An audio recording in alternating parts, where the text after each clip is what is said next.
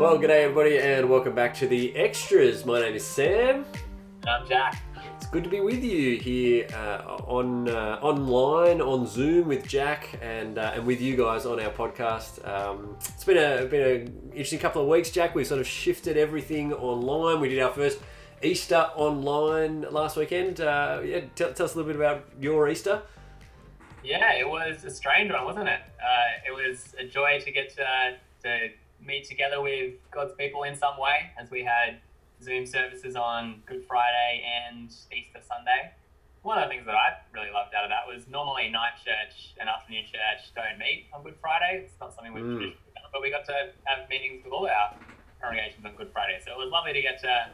I was there on the evening of Good Friday, getting to join in with God's people. We shared in the Lord's Supper on Friday night, and that was a wonderful, comforting thing to do, to get to remember just the glories of Jesus' death for us and the blood he spilled. Yeah, I thought that was a great day on Good Friday. Yeah, it was great. It was great over both services, really, too. And Easter's always like this, an opportunity to just remember the cross of Christ, and really helpful with you to look at John chapter 10 and Jesus as the good shepherd who lays down his life for the sheep. That was just a huge encouragement. And then to remember the resurrection of Jesus on Easter Sunday, and the great hope that we have because Jesus is alive. And very, very cool weekend. So hope you guys out there had a good Easter as well. And we're gonna spend some time on the podcast today really answering we've got two questions to tackle, but there's sort of one question, Jack, in terms of thinking through resurrection. And we sort of feel like it's a really crucial question that two people have texted in, and we want to take some time today to get our head around it. But do you want to take us to the questions? Absolutely, yeah. So I'll read them both out to start with, and we'll chat them through after. So first question, I just wanted to clarify Sam's comments on Sunday that once we die, we will remain in the grave until we are called out. So this was particularly picking up, you were talking about Jesus said to Lazarus, come out of the grave. In the same way, we're all waiting for that resurrection. The question is, how does this match up with Jesus' comment to the thief on the cross that tonight you will be with me in paradise? Yeah, nice. Second question is, on a similar line, when we die, our souls transcend into heaven immediately. Then how would God also call us out of our graves for us to be resurrected? So both these questions, I think, are getting at this tension we see. On the one hand, we get this picture. Luke chapter 23, we read Jesus' words. He says the thief on the cross, today you will be with me in paradise. And yet you told us on Sunday that we're all going to be waiting for the day when Jesus calls us out of the grave. Am I going to be in heaven or in the grave? I guess that's the question. Yeah, and that's a good question, isn't it? A good thing to wrestle with. So we're going to try and do that today and get our head around. We're going to take you to a couple of verses around the Bible that we want to work out how to, I guess, hold intention with each other and make sense of what is going on. But I think this is really, really important because it gets us to the heart of what our hope is, and we make sure that our hope is set on what Scripture says rather than perhaps what culture says to us. And I think sometimes there's a bit of blurriness in our thinking about these things because we've seen a lot of movies and we've seen a lot of cartoons that have kind of the idea of going to heaven like a ghost, and we want to make sure that we've got a robustly biblical hope. So these are good questions to be tackling, aren't they? Absolutely, yeah. Yeah, we've got a few different things to say, a few passages to look at, and I'm excited. I think this is going to be a helpful look at a really big question. I mean, the question really is, what happens to me when I die? There's a few questions that are as big as that, hey? Absolutely, and I guess theologically here, like here's a cool word that you can chuck around. We're in the realm of what we call personal eschatology. So eschatology means thinking about the end times, the things of the end. And particularly thinking, and there's lots of ways you can do that. You can think about the world, you can think about heaven and hell and those kind of things, but we're thinking about what happens to an individual human being at the end. So that's the sort of theological realm that we're in. So where do we begin? I guess part of it is we want to try and think through from first principles what it means to be a person. What is the nature of our personhood? And I guess part of that is understanding that key to being a human means to have a body. That's right, yeah. I have a body and you have a body, Sam, and everyone listening does.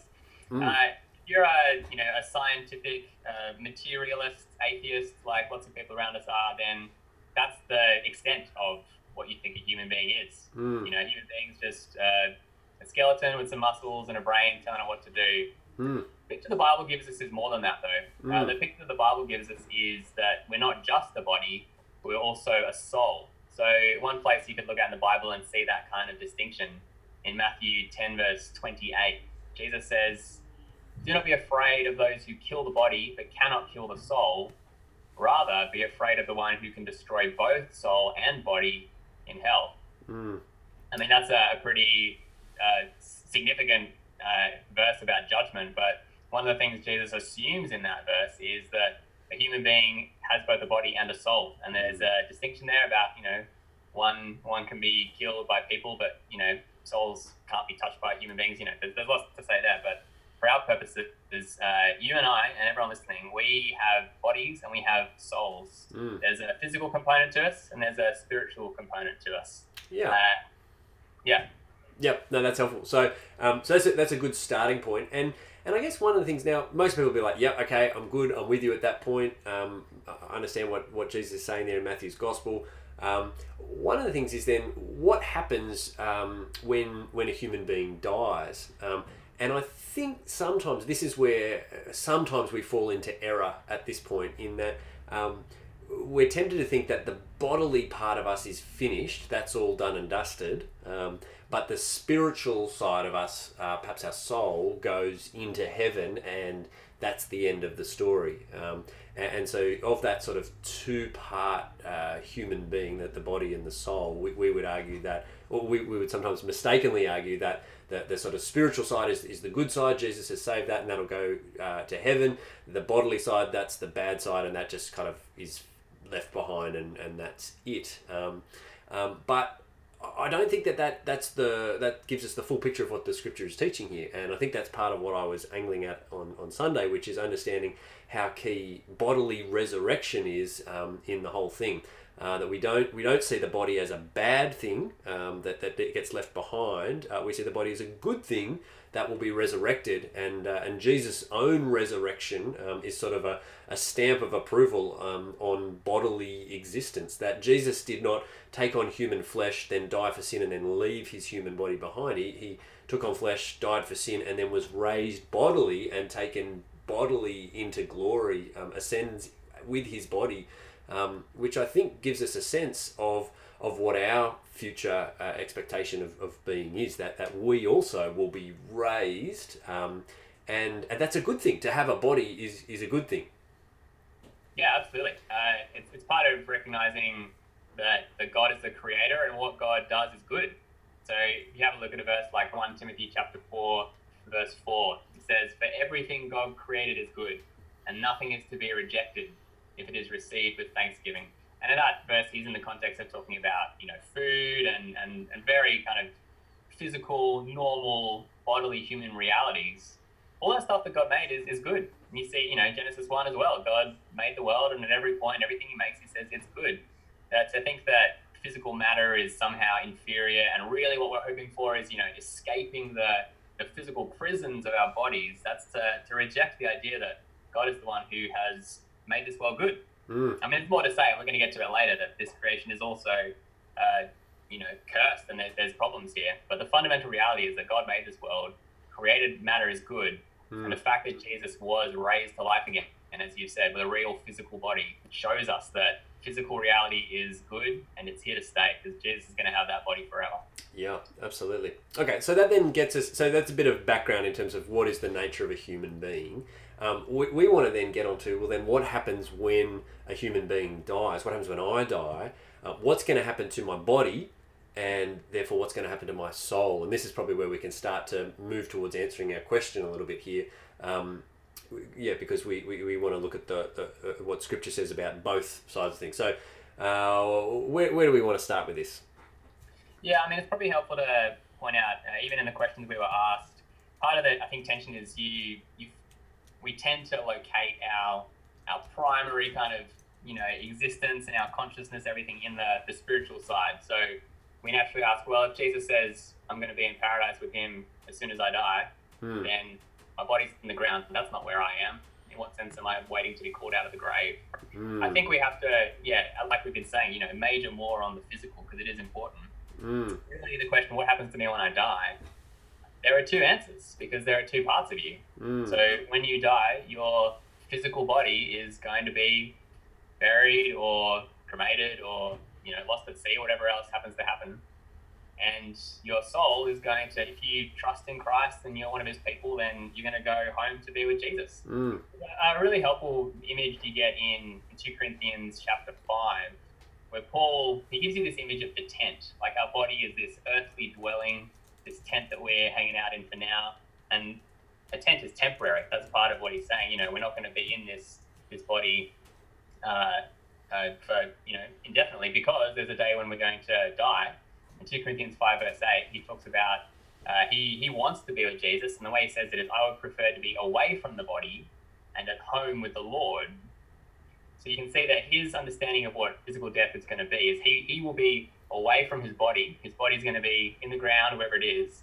His soul is going to be at home with Jesus. But he acknowledges there's this distinction. There's two answers. There's your body's going to be in the ground. You are going to be with Jesus. But that's not the final state that we're waiting for either. Yeah, nice. Yep. And that sort of, I guess he's capturing up what happens in the story of the thief on the cross, isn't he? Jesus is saying, today you'll be with me in paradise. Your body might remain here on a cross until it's taken down and buried or whatever happened to it. But you, your soul, will be with Jesus in paradise. And now for many people that's where they sort of leave the discussion. We sort of stop at that point.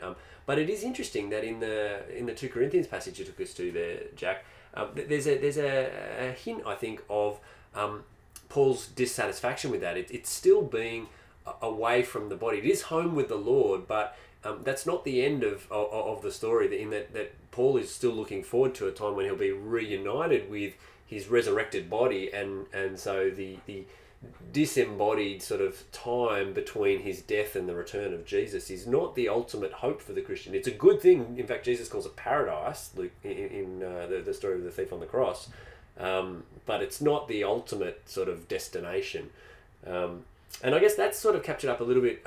If you come to 1 Thessalonians 4, this is another passage that I think is helpful for us as we think this question through. So you pick it up I'll read a bit from verse 13 in 1 Thessalonians 4. Paul writes, brothers and sisters, we do not want you to be uninformed about those who sleep in death. And I think that it's just talking about those who are dead, I think. So that you do not grieve like the rest of mankind who have no hope. For we believe that Jesus died and rose again, and so we believe that God will bring with Jesus those who've fallen asleep in him, that is, those who've died. According to the Lord's word, we tell you that we who are still alive, who are left till the coming of the Lord, will certainly not precede those who have fallen asleep. For the Lord himself will come down from heaven with a loud command and the voice of the archangel with the trumpet call of God, and the dead in Christ will rise first. After that, we who are still alive and are left will be caught up together with them in the clouds to meet the Lord in the air. And so we will be with the Lord forever. Therefore, encourage one another with these words. And so I think what Paul's saying, he's saying, firstly, he doesn't want you to be uninformed. This is important stuff for you to get your head around and think through and to know what is coming. And what it seems to be is that those who die in Christ, Christians, who've passed away before Jesus returns, they will kind of come with Jesus in his return, but then they'll be resurrected. So that they'll get their bodies back, and then those who are still alive at the return of Jesus, they will then be caught up together with them in the clouds to meet the Lord. And it seems to be that, so the idea of being sort of with Jesus, but only with your soul with Jesus in heaven is not the end. It actually, at the final day, you'll be reunited with a resurrected body, and then those who are still alive with their resurrected bodies will come together to sort of worship and enjoy Jesus in the clouds. That's sort of the picture, yeah? Yeah, I mean, it's interesting. If it was as simple as just, I'm going to die and go to heaven, then you'd think Paul would say, hey, I don't want you to be uninformed about those who have died. Like, they're in heaven, it's great. That's it. But he doesn't tell you that, like, it's kind of sorted already. He points forward to this future thing. He's saying there is hope. But the hope is that one day Jesus will return, and at that point, the dead in Christ will be raised, and then they get to be with the Lord forever. So it's interesting. When you die, your soul goes to be with Jesus, and so you are with the Lord.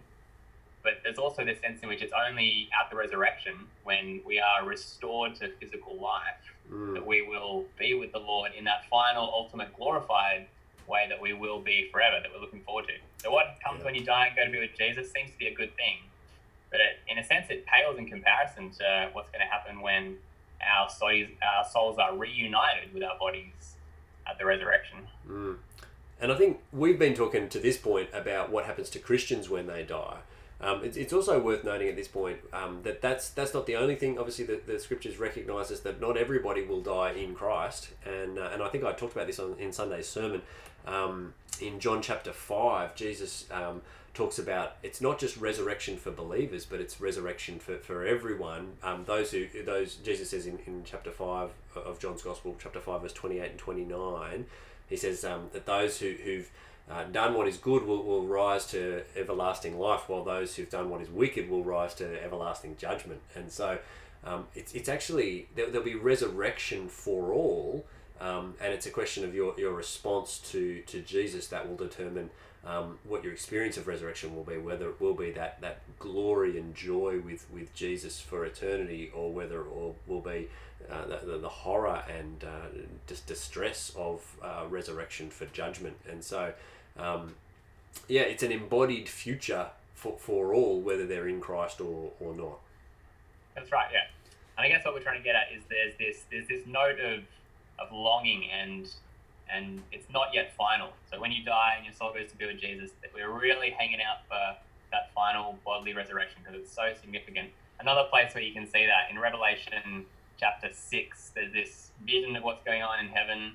In chapter 6, verse 9, the Lamb opens the fifth seal, and John sees under the altar the souls of those who had been slain because of the word of God and the testimony they had maintained. And those souls, they called out in a loud voice, "How long, sovereign Lord, holy and true, until you judge the inhabitants of the earth and avenge our blood?"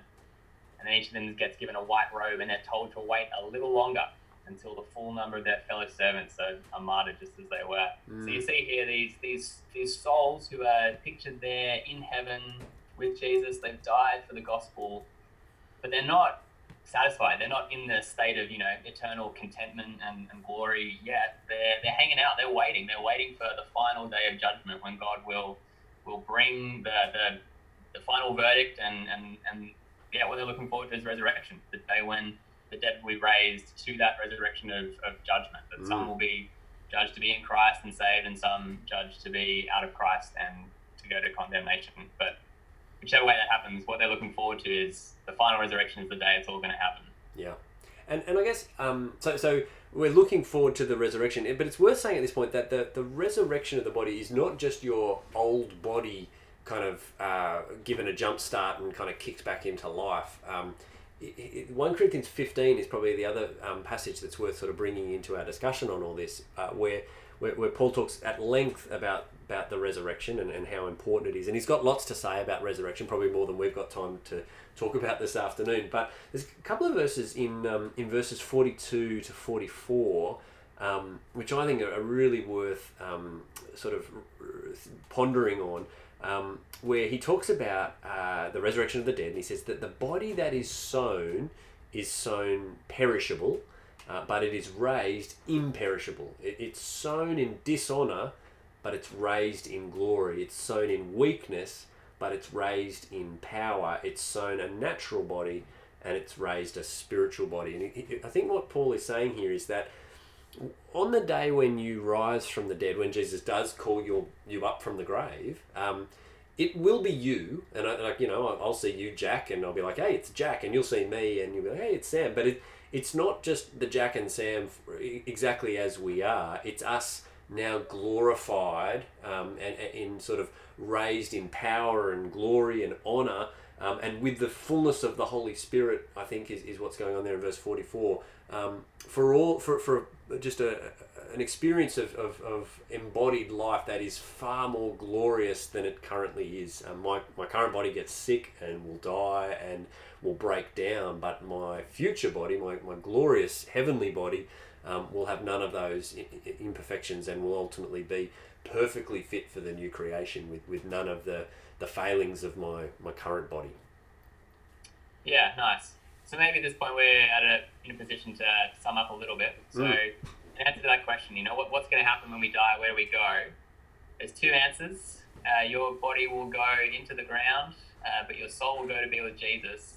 And as good as that will be to go and be with the Lord Jesus, man, I can't wait. How good's that going to be? 100%. Even that is not the final state of how good it's going to be, because even in that state, where there's something unnatural, our souls will be separated from our bodies, and that's not the way we were created to be. We're even then, we're going to be looking forward to this last day when our glorious Lord will return in his glory, and all those who have died will be raised to new life, some to the judgment of everlasting destruction, but some to everlasting life. And we'll be raised with these glorious, incorruptible, imperishable bodies, the way that, far beyond what we can even imagine, seems to be what Paul's getting at there. That's we it. will be in this final state of glory for all time with Jesus forever. And that physical resurrection with him, that's really what we're hanging out for. 100%. Yeah. So I guess it's probably worth doing a couple of implications as we wrap it up. So it's been really helpful to sort of step through what the scripture says on all this. I think on the one hand, it shows you just how important your body is. Your body is not just sort of incidental to who you are. You're not going to be leaving it behind and just enjoying the spiritual version of you forever. Your body is really, really important, which is one of the things that Paul talks about in 1 Corinthians 6. He says, your body is a temple of the Holy Spirit, and therefore honor God with your body. It's a very important thing. So what you do with your body, what you do to your body, it is ultimately, it's not yours. It's God's gift to you. So honor God with it, in the way that you. And 1 Corinthians 6 talks about sexual immorality, but we can broaden that to just generally the use of your body needs to be in such a way that you honor God with this part of yourself. Yeah, and another side to it, maybe more positively, is how good is it to be a physical creature? We don't have to, imagine as some people do, they're like, the physical stuff, that stuff's not really important or worthwhile, There are some people out there who will say, life is really about like the spiritual side of thing, and it's about denying the body and, living this really like austere life as like you think of the old monks who would go around on just, crawling along the floorboards and eating nothing but gruel or whatever it is, like, deny yourself every physical pleasure because that's what will make the spiritual, real part of life really pop for you. Yeah. But that's not biblical Christianity at all. The world that God has made and the bodies he's given us and the physical world we're in, they're all good things. Yeah. We get to enjoy, walking on the beach and feeling the sand between your teeth. Your teeth. Sorry, that's sand between your teeth. Yeah. Maybe if you're 6 months old at the beach, that's you've had kids. I know where you're at. Yeah, Oscar had a mouthful of sand 2 days ago, so that's probably what I have in mind. Where was I? Sand between your toes. Yeah. Okay, we get to experience the joy of being physical people together, like, shaking someone else's hand or giving them a hug. I mean, really, how much are we grieving the loss of that in this pandemic season, that we don't get to enjoy that just bodily reality of life together? Yeah. I mean, even that, there's good things there. I mean, we know at the same time, like we said before, that this world in its present state is still under bondage. It's in captivity. It's under the curse of sin. So we know that sometimes bodily reality isn't that great. Like if you're struggling with sickness, if you got some sort of long-term disease, like that's a real grief and a tragedy of our physical life now. But as we've seen, 1 Corinthians 15 gives us this hope that one day we're going to have restored, glorified, perfect bodies that are going to be far greater than anything we have now. So it means that our hope is not just about being liberated from this physical jail cell that is my body. No, I'm looking forward to one day having a perfect body where, backs will never ache and all sickness will be gone forever. Like it won't just be liberation, it'll be restoration, this renewed thing the way it's meant to be. 100%. Yeah. That's encouraging. So that's what we're looking forward to. That's our future hope, not just with Jesus in a sort of soul state in this in-between age, but the return of Christ when the dead will be raised and will be raised in glory with him. That's our ultimate hope. And that's that's why Easter is so good, because it looks forward to, it celebrates the first fruits of that Jesus has risen, as assurance that one day we will all rise, and we are desperately looking forward to that. Amen. Come, Lord Jesus. Come, Lord Jesus. All right. Well, this week, Jack, that's sort of it for today's episode. This weekend, where are we heading in God's Word this weekend? Yeah, we're heading into 2 Peter chapter 3. And really, this is a helpful segue in some ways. We've been considering personal eschatology in this podcast episode. 2 Peter chapter 3 is really about the big picture of eschatology. We think about the last things, what's going to happen at the end of this age when Jesus returns. We're going to have a look at what that will be like for our world, what it's going to be like for the human race as a whole. There are some people who are scoffing and laughing at the idea that Jesus will ever come back. We're going to see what that day will look like when Jesus does finally return. Yeah, that's going to be good. So Andrew Robson's taking us through that on St. Paul's Online on Sunday, start of 2 Peter 3. It'd be great to read that passage before church on Sunday and get your head thinking about that. Get ready for Zoom and for Church Online this weekend. And we'll be taking questions again for next week and looking forward to it. Should be good. Okay, well that's it for today. Keep sending questions in, keep texting them. Numbers on the screen each week, and we love hearing from you. We love wrestling with your questions, so thanks to those who've asked them. And we won't see you on Sunday, but we'll see you, inverted commas, online, and look forward to going further into God's Word with you. Yeah, we'll talk to you then. Farewell. Bye-bye.